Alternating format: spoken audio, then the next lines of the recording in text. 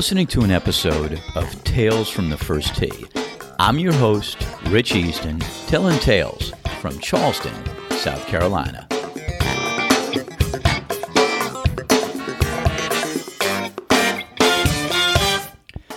If this is your first time listening, welcome. If you're returning for more stories, it's either because I'm talking about you or one of your buddies. Or possible you can't get to sleep at night, and I've been told that my voice is the antidote for insomnia. Or maybe you're tired of listening to Howard Stern or Joe Rogan, two of my broadcast icons. And I'm okay with any and all of the above. I gratefully welcome you back and thank you for supporting Tales. If you enjoy listening, I invite you to subscribe to my website. Subscribe to my podcast on whatever streaming service you listen to. Share it with your friends. And if you absolutely hate it, share it with your enemies. The more listeners, likes, and reviews I get, the more encouraged I get to continue telling tales.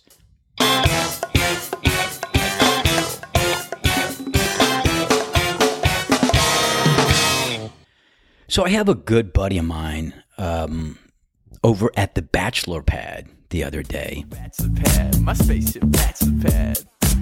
Yeah, we grooving, fresh moving, Neptune goons in my room, love the music, straight boozing, and no accusing of my Bachelor Pad being a nuisance. And we were talking about the podcast and kind of talking about the strategy. And he asked, hey, have you considered doing videos on TikTok, YouTube, or any other social media platform? And I thought, man, that's an astute observation. This guy was a finance major, but this guy just kind of gets it when you talk to him. And I'm thinking to myself, yeah, it's not a bad idea. We pass the sun, drinks floating for show, hear the dance floor jump when I open the door, and I'm like, welcome to my Bachelor Pad, my spaceship, Bachelor Pad. Yeah, so I think JB's onto something. I think video is an important part of podcasting. So in season 2, I think there's going to be a lot more videos, TikToks, YouTubes, and things like that. Hey, I haven't broken any mirrors yet, so why not? But as I explained to JB, anytime I consider taking on more of anything, it means I have to do less of something else I'm already doing. It's like the theory of time displacement. Time displacement in sociology refers to the idea that new forms of activities may replace older ones. Yeah, but JB didn't miss a beat. He just said, hey, dude, from what I can see, you have more free time than any people I know. Whatever you have to do less of, I don't think anybody's going to notice. Touche, JB. Touche. Welcome to my Bachelor Pad, my spaceship, Bachelor Pad. Yeah, we grooving, fresh moving, Neptune goons in my room, love the music, straight boozing. This is Tales from the First Tee, Season 1 finale. 64 episodes. Downloads in upwards of 600 cities, 34 countries worldwide. And before I get into my thoughts on the FedEx Cup Tour Championship, an update on the Millers that blew me away. Monty Velarde, a character I met at the First Tee that I just had to talk about. The prodigal child, Wills Waldorf, who schooled me on fantasy football. He does his own podcast. And Lisa and Patrick Herndon, who were getting married the same day they were playing at Charleston National. And a hole-in-one story I couldn't believe. But first, I'll do a summary of Season 1, 64 different episodes, hundreds of stories. If you've already heard them, I've got chapter markers. You could fast forward through it. If not, this gives you a pretty good idea of what this podcast is all about. And in 2020 and 2021, the news was shattering, the pandemic, the election, and everything else that was transpiring. And during that whole time, I decided to start a podcast. Mysterious pneumonia outbreak in Wuhan, China. A new type of coronavirus. The number of affected countries has tripled. The World Health Organization has just declared that this is a pandemic. So I start my podcast in September of 2020, right in the middle of a worldwide shutdown because of the pandemic. So You couldn't turn on the news without hearing something about COVID-19. Normal life canceled. 11 days into the national lockdown. All public gatherings banned. Working from home is the new reality. Are any of y'all wearing pants? I talk about fighting on a golf course. My buddy Southern Brad fighting with his brother in the middle of the golf course. He chokes him out, but, he had the right reason to do it. I talk about golf games and golf betting and, what it does to people. Certain people on the golf course will act a certain way. Once there's as little as $1 on the line, people start doing funny things. Strippers on a golf course. I go into Phoenix and a buddy of mine sets me up to play in this tournament. Little did I know, it was a real skins game. These provocative co-eds that use their sex appeal to win a golf bet. Getting in the zone. I interview the pros at Charleston National, and each one of them gives me their idea on what it's like to get in the zone. Golf pairings. The good, the bad, and the ugly. I've had the opportunity to play with some really interesting people that I talk about in the podcast. I've also been paired up with some numbskulls, and of course they make the podcast as well. Flatten the curve used when talking about reducing the number of coronavirus. Should you be talking about politics on the golf course? And when I did this episode, the election was going on, Biden and Trump, and that was so divisive. And I kind of learned the hard way that when conversations of politics comes up on the golf course, it ruins everybody's day. It's highly emotional.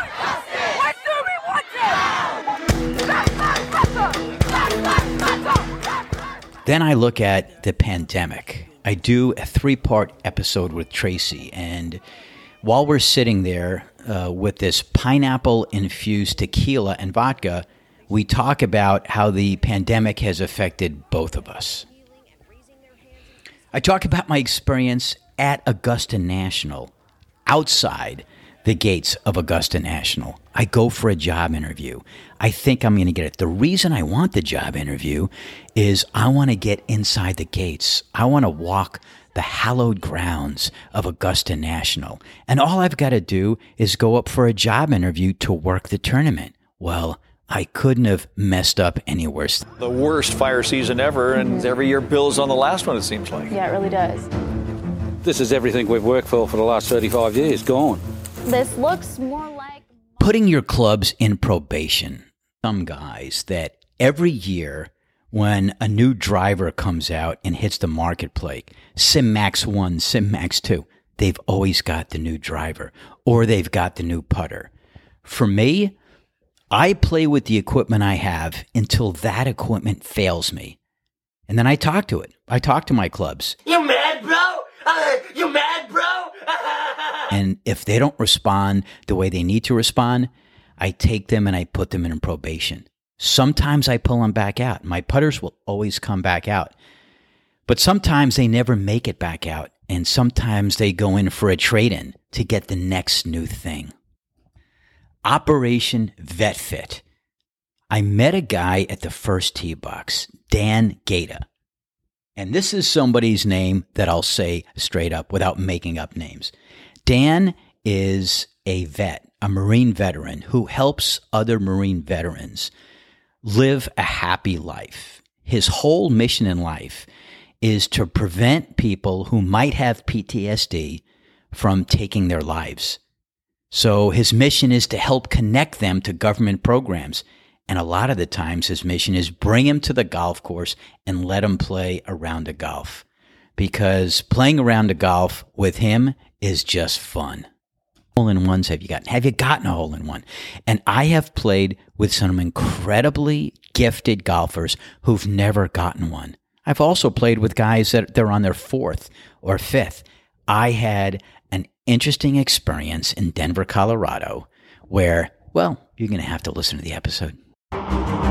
India and Pakistan are facing their worst locust outbreak in 70 years. Cases are up. An interview with a golf pro in Marbella, Spain. John Rothling. John is from Germany. He was a professional footballer. We call them soccer players. And injuries ended his career. He's in the States. He's actually on a cruise, and a buddy of his asked him to play golf. He goes out for the first time ever and hits a miraculous shot with a 7-iron, breaking the club, but the ball goes flying on the green. He makes a par. He's hooked for life. He goes back to Germany, decides this is what he wants to do. Goes back to America, plays in the mini tours. Goes back to Germany. It's like, it's too freaking cold here.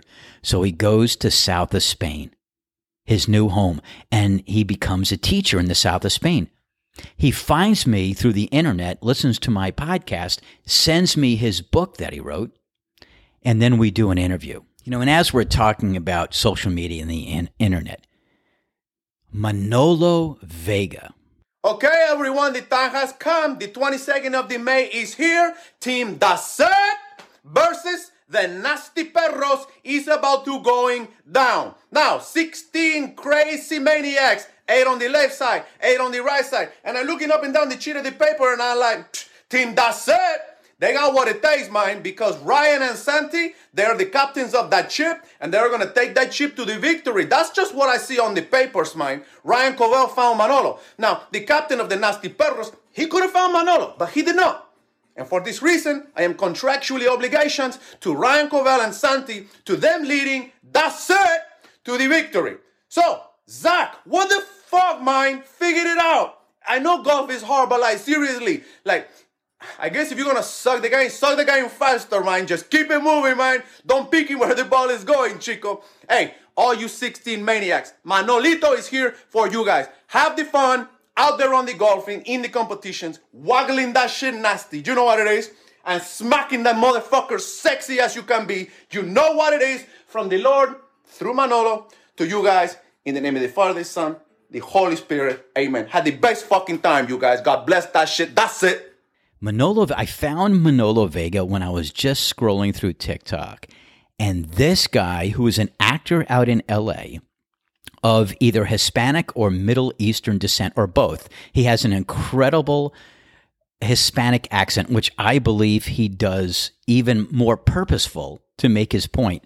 And he does these 1 to 2 minute videos on things to do on a golf course or tips. And I've got to tell you, I have followed some of his tips and have hit some of the best shots. Manolo Vega, funny guy. And then the PGA Tour. So I've been to a few events this year. The PGA Championship in Kiowa, Congaree Golf Club.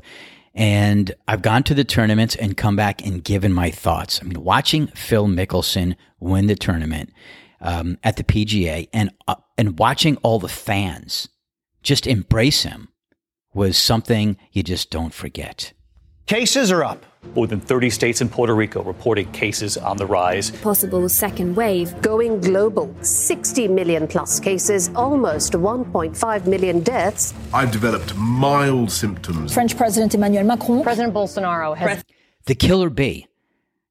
I get a chance to meet a father-son team that come to the first tee quite often. And I watch this kid hit and just listen to his dad. And the two of each other give each other grief and give each other shit back and forth. It's a father-son. Most father-sons that come to the first tee, it's, you know, the fathers are there to support their sons. The fathers are kind of quiet. That's not these guys. It is so much fun. Dad's from Jersey. Son's born in the South. His mom is from South Carolina. So this kid is bi-regional, and he's got the best of both worlds. And this kid has a swing. And so I follow them. I've played with them. And then I had an opportunity to caddy for the kid and watch the kid shoot 5 over par and came in second place. And then I've watched him in some other tournaments. He's a fun kid to watch. I think we got to watch him for the future because this kid has a swing. And most importantly, he's got a mindset to be a champion. I've watched him in some tough situations where he saved par where most people would get a double bogey. this kid could be the future of golf. President Bolsonaro has... Press Secretary Kayleigh McEnany. Donald Trump tested positive for the coronavirus. Right now, I think it's under control. I'll tell you what. How? 1,000 Americans are dying a day. They are dying. That's true. It is. And then the COVID cabana. So I have a good buddy, Jeff, that works at the golf course, who invited me to come every Friday night. He's been going to this cabana that's on Sullivan's Island. And it's like, you know, from Alfalfa and the Little Rascals, it's like the Woman Haters Club, but it's really not. But it's only guys. And it's typically 3 hours of guys getting out of the house, coming to the beach, bringing their own drinks, and an opportunity for me to really appreciate bourbon and ice and share stories with some of these guys. And their stories are the best. So I've talked a bunch of stories at the COVID Cabana. And then I talk about some of the people I play with. Southern Brad, Jersey Tim, Dr. Les Payne, Cloudy Graves, Billy the Kid, the Mike Kaufman Group. That's actually a real name there. Boston Dave, who has become a fan of the podcast, who actually was the first person to correct me on my last podcast when I talked about Brady having 6 rings. And he was kind enough to write me back and say, hey, buddy, you know, Brady has 7 rings. He has 6 with the Patriots. This guy's a Patriots fan.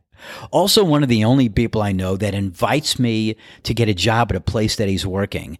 And I don't take the job for some reasons, and 2 weeks later he quits. So love this guy, Boston Dave. You'll hear more about him in the future. And then last week I shared a story about the Millers, an incredibly nice couple from right outside of Minneapolis, Minnesota, who have decided through COVID that once they can get out, they want to play golf in all 50 states. And not only do they want to play golf, but they want to go to the most notable restaurants, dive bars, watering holes that locals suggest is the place to be. And so they're on a mission to experience the United States through golf. And of course, I can't leave out my 9 episodes with my co-host, Josh Salzman, who lives in the UK. He's a fitness coach to high-profile clients and celebrities preparing for dynamic roles. Angelina Jolie, Hugh Jackman, Sir Paul McCartney, Sir Kenneth Branagh, Sarah, Duchess of York, we call her Fergie here in the United States, and Ernie Els when he was winning big on tour, as well as a host of other characters. Josh and I met at a fraternity party at Union College and galvanized a relationship that's passed the test of time. He leaves nothing to the imagination and has tested his fortitude countless times. Our episodes have gained international appeal, which has certainly exposed the world to tales. Stay tuned to more co-hosted episodes. Josh and his partner Wayne founded a company in the UK called SuperA.UK. SUPERA, the letter A.UK. It's a mission to help people discover and develop their best physical and mental self as they, and when I say they, I mean we, introduce a regimen of exercise, healthy eating, and healthy lifestyle. I mean, we all start aging at birth. If we're fortunate, we survive the challenges of life. But we don't have to start preparing to give up on ourselves, sink into a couch, rocking chair. Actually, that sounds comfortable. Or take on the image of what it used to look like to go through midlife and senior life. I mean, with the advancements of technology, we're just exposed to more resources. Advancement in science, medicine, nutrition, and fitness. So we have far less excuses if we dedicate ourselves and put our minds towards reaching our potential. Reaching our potential. Isn't that the number one argument we have with our kids when they're slacking off? We want them to use their God-given talents and reach for their personal best. And everybody's personal best is different. Josh and his team focus on helping us find our personal best. It's about process. Process drives results.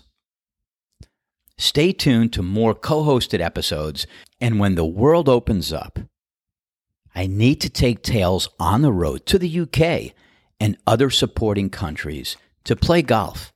and meet the people.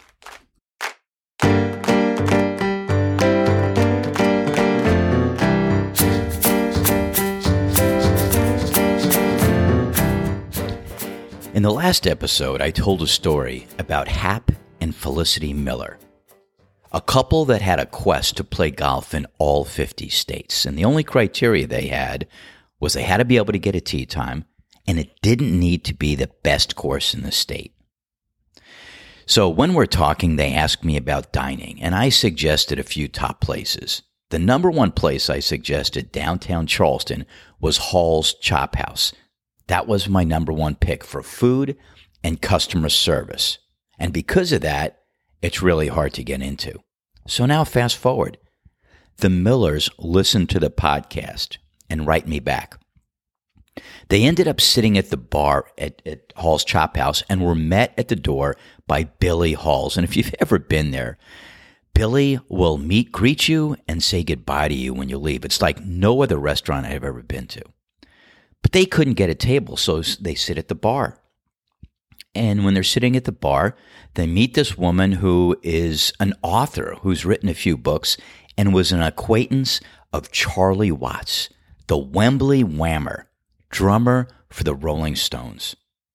So Hap couldn't have been any more complimentary about my suggestion and actually said that it reminded him of Manny's Steakhouse on steroids. Now, I've been to Manny's. When I used to have this job where I traveled and we'd have to entertain, that was one of the places we went in Minneapolis. And I remember having the biggest double-cut prime rib I've ever had. Man, the days of expense accounts. It's a whole new way of going to a restaurant than spending your own dollar. And boy, remember the days of unclogged arteries? I've kindly asked Hap to keep me updated on their multi-state adventure, playing golf, eating, and meeting people. So stay tuned.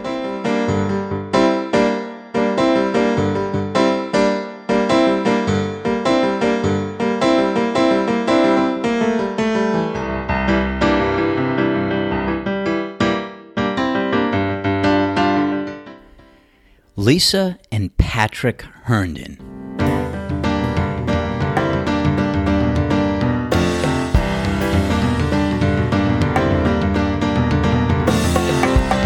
So I'm working the first tee last Friday morning, and a couple comes up to the first tee and introduce themselves as Lisa and Patrick Herndon.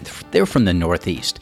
And I start hearing a story. Patrick starts telling me, and I overheard him actually talking to somebody else about driving down from the Philadelphia area, or at least going through Philly, when Ida, the storm Ida, was skirting through the Northeast.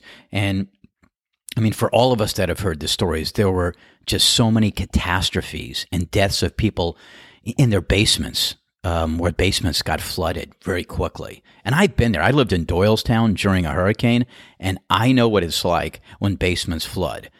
I mean, we had a storm come in, and the lights went out, and so we've got the lights on upstairs, and I hear something downstairs. It sounds like we got critters or something. And so I go down. I can't see anything. I turn a flashlight on and I look down, and water has gone as high as 7 feet in the basement. I mean, it was a disaster. So I can understand what these people went through. So anyway, this couple is coming down to Charleston to get married. They had been in Charleston a year earlier and decided, we love this place. Let's come back and get married next year in September. So Patrick, good guy that he is, flies Lisa down, doesn't want her to have to go through the storm, driving through the storm. So she flies down, and Patrick's telling a story of driving as the storm is coming up. You couldn't see. The storm was so strong, the rains were so strong, that he got behind a truck, and all he did is follow the red lights of the truck. If that truck ran off the road, Patrick's running off the road. But he made it, and he made it 5 hours past when he thought he was going to make it. So a 5-hour delay is certainly better than what could have happened. So anyway, they're at the first day. They're playing golf on Friday. They're going to get married Friday afternoon. I've started a lot of bachelor parties where guys were getting married in a month. I've started some wedding parties where people were getting married the next day. But to play golf at Charleston National in the morning and get married in the afternoon, bully for you. This is Lisa and Patrick's second marriage. And hopefully when people get married the second, third, or as many more times as they get married, they go through life and they learn more things.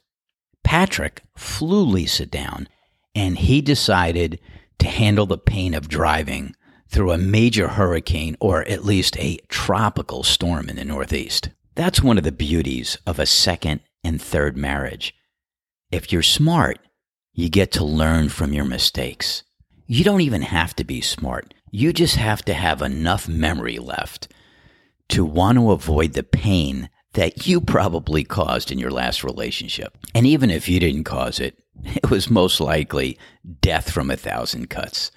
So as the couple is waiting to get up on the first tee, we're having a little chat about their background. And then Patrick tells me, hey, Lisa, who's only been playing for 1 year, already has a hole-in-one. Say what? Now, when he says that, I got to hear the story. So they're playing at a local course up in the Northeast where they're from. And they get to this one hole, and it is 114 yards over water.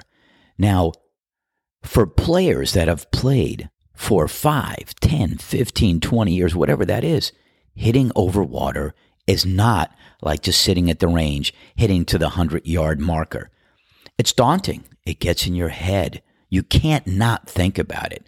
So you've got to go through some kind of process to hit the ball and not think about the water. Not easy. I've talked about the mental edge of golf. You've got to have a certain mindset and a swing thought. And Lisa had one. And she shares it with me. She said, Patrick had me watch this movie, 7 Days of Utopia with Robert Duvall. And there was one line in it that just stays in your head. See it, feel it, trust it. SFT. SFT. Now, that's not the same as SFB, which is typically what you say after you've gone through your whole imaging. Take your club back and hit it in the water. I mean, son of a freaking... You get it. So now, Lisa, SFT. She's thinking about this. See it, feel it, trust it. And here she goes. First of all, she's hitting a driver 114 yards. It doesn't matter. It doesn't matter what club she uses.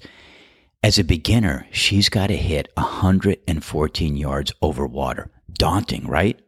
She gets up there. She goes through the whole mental process. And while she's doing that, Patrick kind of looks the other way. He's going back to the cart, getting ready to take her, over around to the green. She hits the ball. It flies up over the water, hits the green, and the way the pin was that day, she couldn't see it. But after the ball goes on the green and kind of disappears, she hears something behind the green. The foursome in front of her, going up to the next tee box, has an eye shot of the last green. They saw her ball hit the green and go in the hole. She didn't see it. Patrick didn't see it. So they're yelling and screaming. She doesn't know why they're doing that. So they get in the cart and they come around, and the people up on the next tee box are yelling, it's in, it went in, and even Patrick's like, what? Lisa walks up to the green. She walks up to the pin, looks down in the hole, bends down, picks up her ball. First hole-in-one. First year playing golf. Now, some people would hear this story and say, oh my God, you're so lucky. Oh, that's bull. It could happen to anybody at any time. I know a guy that hit a hole-in-one after his ball careened off a tree. So it could happen to anybody anyway. And I've told my story before of my unofficial hole-in-one. So now Lisa goes on to play a few more holes. And then Patrick looks over and goes, hey, where's the ball that you got the hole-in-one? And she's like, she just looks at him and she goes, yeah, I think 2 holes ago I hit it in the woods. She didn't keep the ball. She didn't know any better. And Patrick's looking at her and going, oh my God. But they both smiled and hey, they're getting married. So now they get to tell that story the rest of their lives. And who knows? I think Lisa's a lucky person. I see another hole-in-one in her future. And Patrick, God bless you. I know you haven't gotten one. You've been playing for a long time. I watched your swing on the first tee. You're a pretty good golfer. Years will come. Years will come. So believe it or not, the story even gets better. So now Lisa is so enthused by what she did over the weekend. She goes into the office on Monday, and there's one guy in the office who is another coworker who is an avid golfer. Matter of fact, he's such an avid golfer that a few weeks earlier, he went out and played golf with Patrick. And during the round, Patrick might have had one or two bad shots and might have said something. And so this guy, let's call this guy Georgie One Way. You ever meet one of those guys where a street is named after them because all they do is think about themselves? So anyway, Georgie's out playing with Patrick, and he can't stop giving him advice and lessons. Patrick didn't ask for his advice. And if you're ever out on a golf course and you're playing with somebody, do not, no matter what you see, do not offer any advice, because once you offer advice, you're now the problem. Even if somebody says, what am I doing wrong? What am I doing wrong? All you have to say is, stick with it, man. You'll get it. Stick with it. You'll get it. Do not offer people advice. But this guy was offering advice the entire round. And then, after he played with him, Lisa is back in her office, and this guy, Georgie One Way, keeps critiquing Patrick's game to Lisa. She didn't ask about that. So you kind of get a feel for what kind of guy this guy is. So she goes in the office and she sees Georgie and she goes, you're not going to believe what happened this weekend.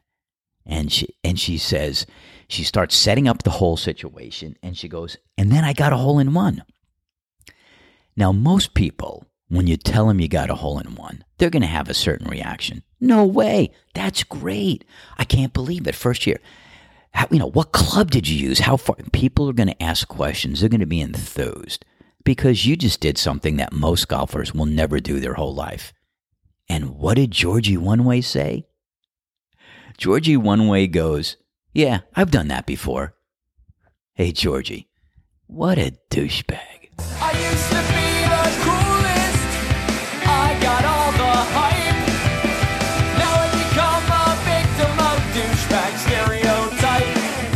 With all these different types of douche, the question seems to be, have I become the douchebag or has the douchebag become me? Semper Fi, motherfucker.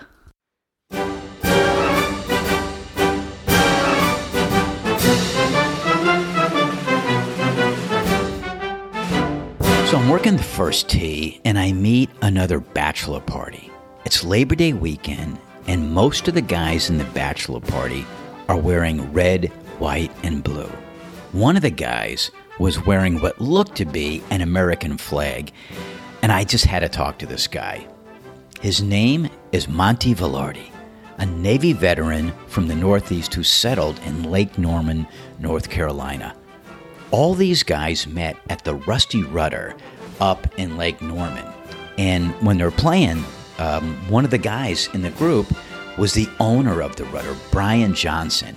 Now, the Rusty Rudder was also a restaurant a half a mile from Charleston National Golf Course, but has since closed. And all I have to say, Brian, is we miss you and we certainly miss that restaurant. Monty was the only Navy guy amongst a group of Marines celebrating an upcoming wedding. In his spare time, Monty works with Operation Restored Warrior, a program that helps veterans suffering from the effects of PTSD and combat deployment. If you have a heart for ex-Marines and Marines with PTSD, go on the website, Lake Norman Seal Swim Charity. Take a look at it, and if you feel like it, donate. These guys have put their life on the line for us. Just like my buddy Dan Gaeta from Operation VetFit. Those of us who haven't served can't imagine what a warrior has to deal with. all I have to say to Monty is, thank you for your service. And you won Best Dressed Golfer, hands down. And Monty, your golf swing, that's a whole nother story. Semper Fi.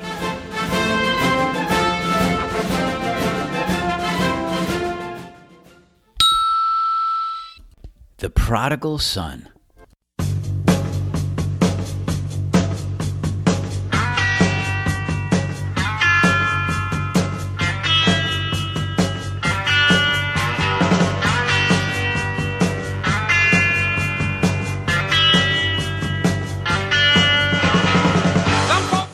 Every once in a while, you run into a kid that shows promise, a look into the future with a feeling that with moderate distraction, these kids have a chance for something big. I've talked about Blake, the killer bee, in his quest to be the next great golfer, and I think he has the goods to attack the course, dismantle the competition, and handle the media like Jen Psaki, however you pronounce her last name. I had the chance to meet another young phenom last night at the COVID Cabana. Phenom Wills Waldorf recently turned 11, schooled me on fantasy football, and then gave me a lesson on monetizing my podcast. He's 11, mind you, just turned 11. So let's start with the fantasy draft.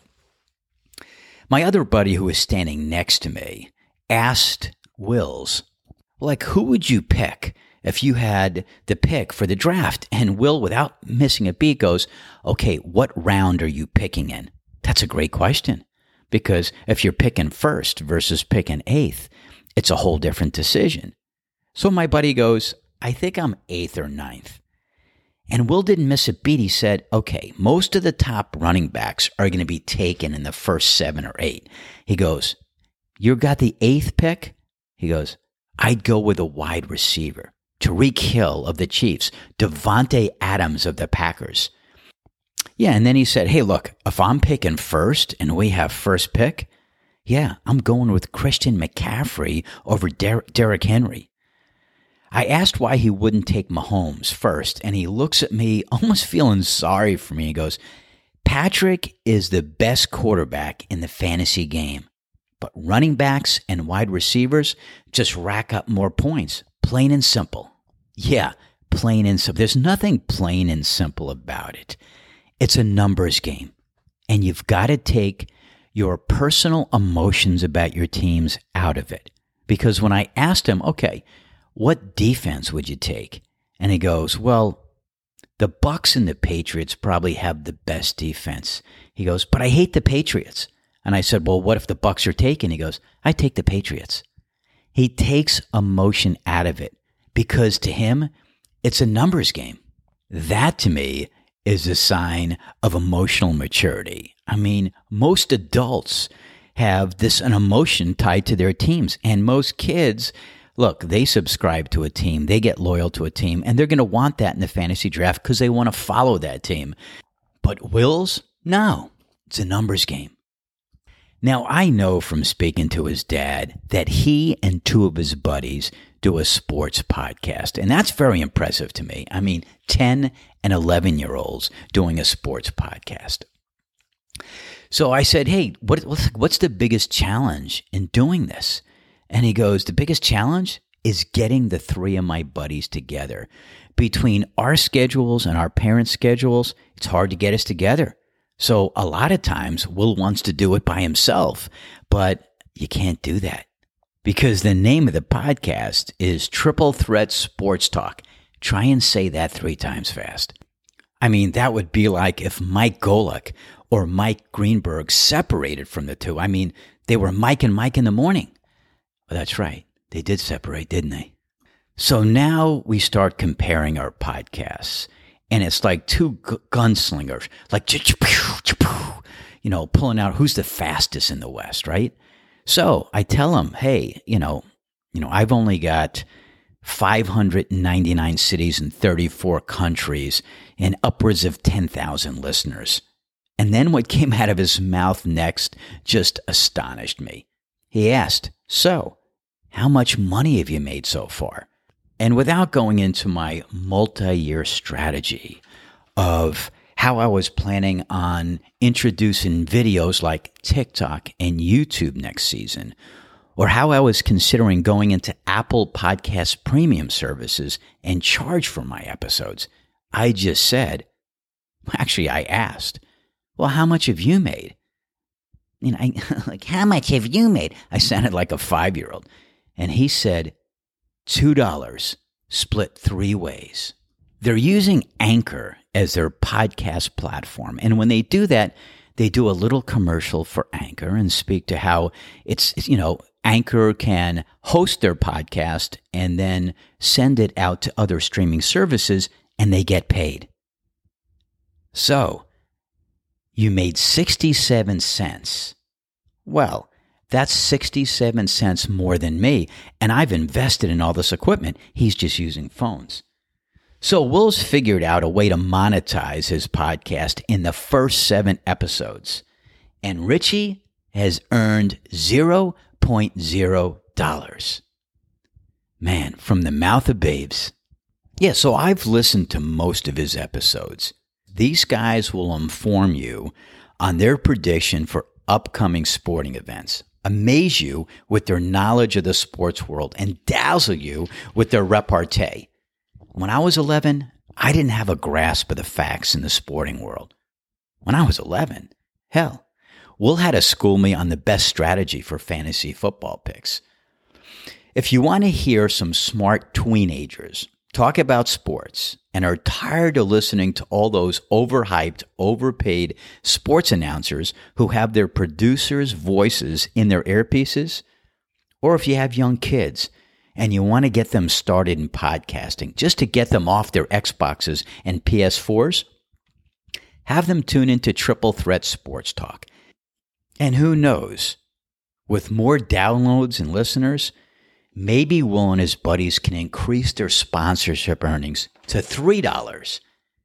Meanwhile, Richie's still at 0.0. But that being said, this little endorsement just earned me $1 from Triple Threat Sports Talk.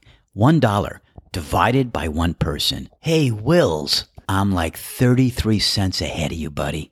And I'm now playing with the house's money. Bring it on, Wills. Bring it on.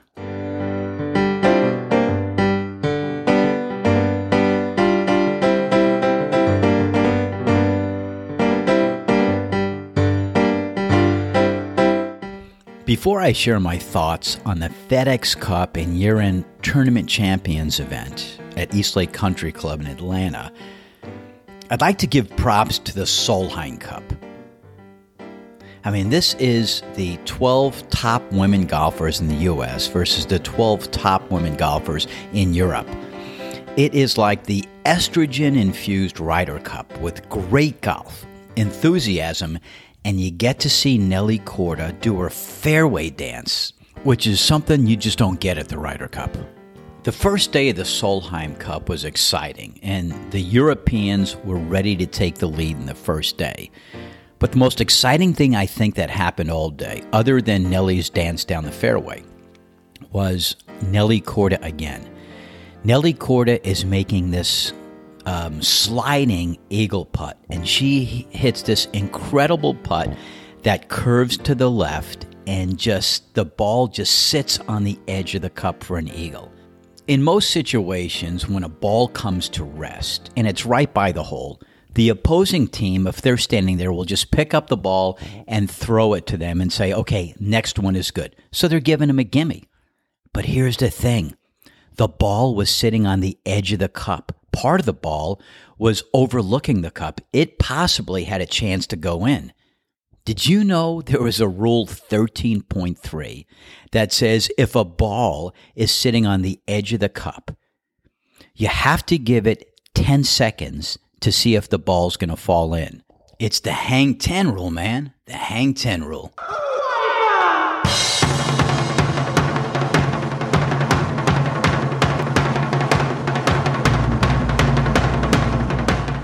But the opposing team didn't give it 10 seconds. They went and picked the ball up. So the officials had to make a call. The officials made the call and gave Nelly the eagle putt. And by doing that, it put the Americans up 1 in that match, and they held on the rest of the match to win. And that kind of set a whole different mood change for the Americans. So how about that? So if your buddy putts the ball and it's on the edge of the cup, leave it alone. Like I've said in previous podcasts, get your mouth and your hands off my ball. Let the other team come and pick up their ball. Let your buddy go get his or her ball. Keep your hands off my balls. Hey, don't be nasty. Last week, I spoke about the $395,000 that each of the 30 qualifying players earn just for showing up to the FedEx Finals. And that's for 30th place. So Brooks Koepka had to withdraw himself on Saturday due to an injury. He gets to keep the $395,000 for last place. Sports injuries suck, particularly if you're in the middle of a competition and have to withdraw. I guess nobody's going to be yelling, Brooksy, Brooksy, Brooksy anytime soon. And that new rule by the PGA to pull anybody from a gallery that yells Brooksy, Brooksy to Bryson, good for you.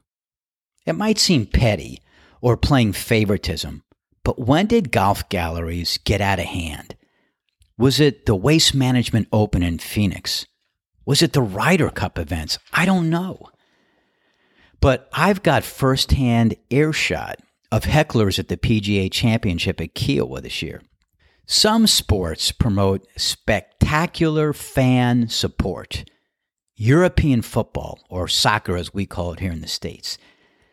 There's always taunting and a fight in every stadium and around every stadium.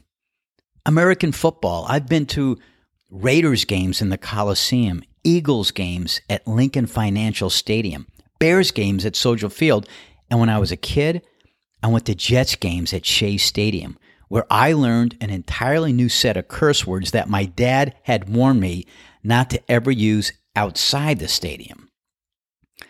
I've banged the boards at the Blackhawk games at the United Center and also watched Michael Jordan in his last year there. All of these crowds were free of civil discourse, but it's expected in those sports. But golf? I've been to 2 U.S. Opens and a dozen PGA events across the country. I haven't made it to the Waste Management Open yet. It's on my bucket list. The only time I recall fans just getting out of control were at 3 Ryder Cup events, where national pride overwhelmed the patrons to the point of verbal war. But when was it okay to start yelling at golfers? I mean, you hear things like, Baba Booey, bananas, you the man. That got old quickly. I mean, these are just people that want their sound bites on TV after a golfer hits a shot. But fans of Brooks Koepka taunting Bryson because perhaps the two of them are not fans of each other? I mean, who recruited these people? Will Brooks Koepka send all of his winnings to the fans yelling his name to Bryson? Hell no. He's going to buy another house or another boat or something that doesn't include you.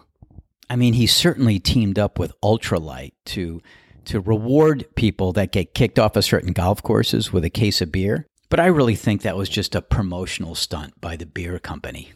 Or maybe you have a secret bro crush or a bromance with Brooks. I mean, hey, to each their own. I don't care. But why take it out on the scientist kid? This kid his whole life has been figuring out numbers and physics. That's all he thinks about. And so when he plays the game of golf, he approaches it with a physics mind.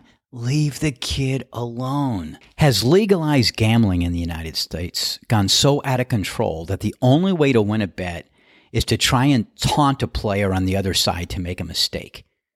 Bryson might not be the most likable sports figure. People like people who are like themselves, and Bryson is not like most people.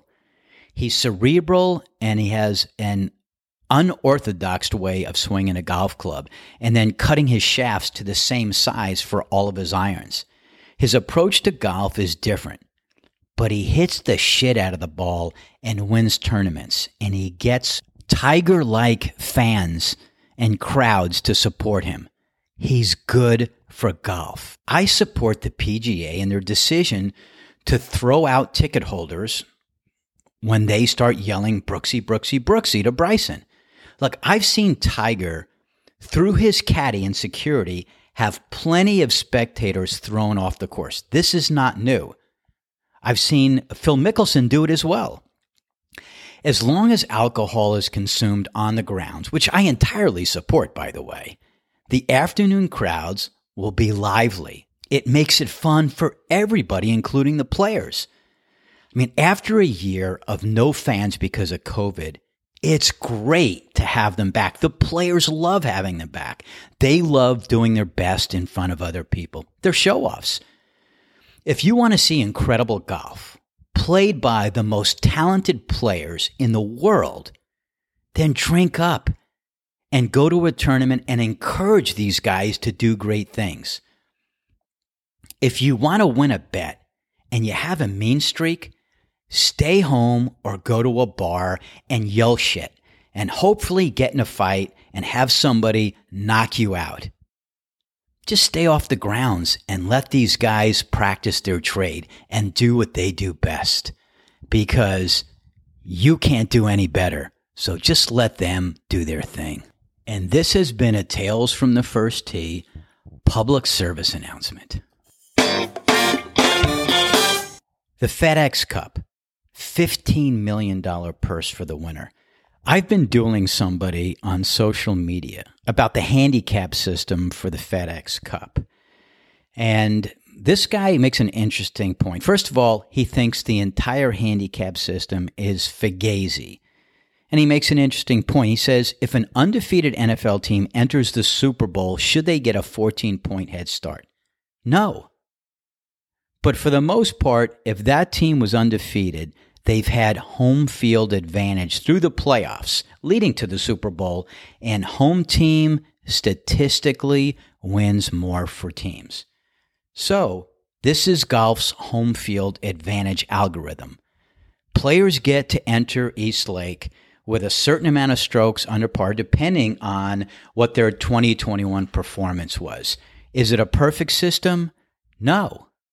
But right now, it is the system, and the players know that. And all of the players on the PGA are all trying to earn enough points during the year so that they can get into the playoffs. And after the first round, make it to the top 70. And after the second round, make it to the top 30. And then have a chance to win $15 million. Yeah, and look, the PGA is nimble enough to make changes when change is necessary. In prior years, it was 4 events in the playoffs in the FedEx Cup. Now it's 3. Previous years, you could win the Tour Championship in East Lake and not win the FedEx Cup because of the point system. Mr. Krabs, I am so confused. Since 2019, they combined them together. So you're playing for one purse. You're playing for first place, $15 million, second place, $5 million. So like I suggested to my new friend on social media, if you don't like the way it's set up and you don't like the whole point system and you don't like the fact that somebody comes in 10 under par where somebody else is coming in scratch, which is going to be very hard for them to win it, then I say watch the Solheim Cup. That's fun to watch. So back to the Tour Championship. I wrote and recorded most of this podcast before Sunday at the Tour Championship and waited till the end to talk about Cantlay, Patty Ice. This guy is unflappable. And, you know, for a lot of golfers like Spieth in 15, it's like he couldn't do anything wrong. He just had it going, and you knew he was going to win. And that's what happened to Cantlay, particularly at the end of the season. What he did at the BMW and then what he did at East Lake was a putting exhibition that I've never seen before. And Jon Rahm was right on his tail the whole time. I mean, when Cantlay bogeys 17 and Rahm just misses his putt for a par, they both come into 18, hit incredible drives, and for both of them, the longest drives they had hit on 18 for the entire weekend. So this is the fourth time they're playing the hole, both hitting miraculous drives. Now they both get to go for it in 2. They both make the green. I mean, Rahm's just falls right to the edge of the green. Now they have eagle putts. If Rahm makes an eagle and Cantlay makes a birdie, they're tied and they go into a playoff. But Rahm doesn't. They both birdie the hole. Cantlay wins $15 million. And even afterwards, he didn't seem to be overly emotional. And I think it's this mental state that he has developed himself to play within. It is a Zen-like state where he's very aware of being in the present. And so I think a day or so needs to go by and the money needs to be transferred into his bank account. And then I think Cantlay is going to do like the victory dance. But look, he was fun to watch. And I don't know if we're going to see this during the Ryder Cup, but could you imagine if the match of the weekend in the final pairings comes down to Cantlay and Rahm playing against each other, America versus Europe, and that match makes the difference in the Ryder Cup? Because both these players are playing their A games now. That would be fun to watch.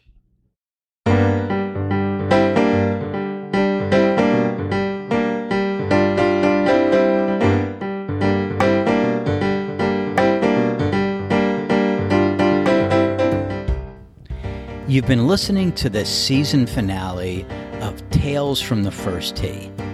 I'm your host, Rich Easton, recording from beautiful Charleston, South Carolina.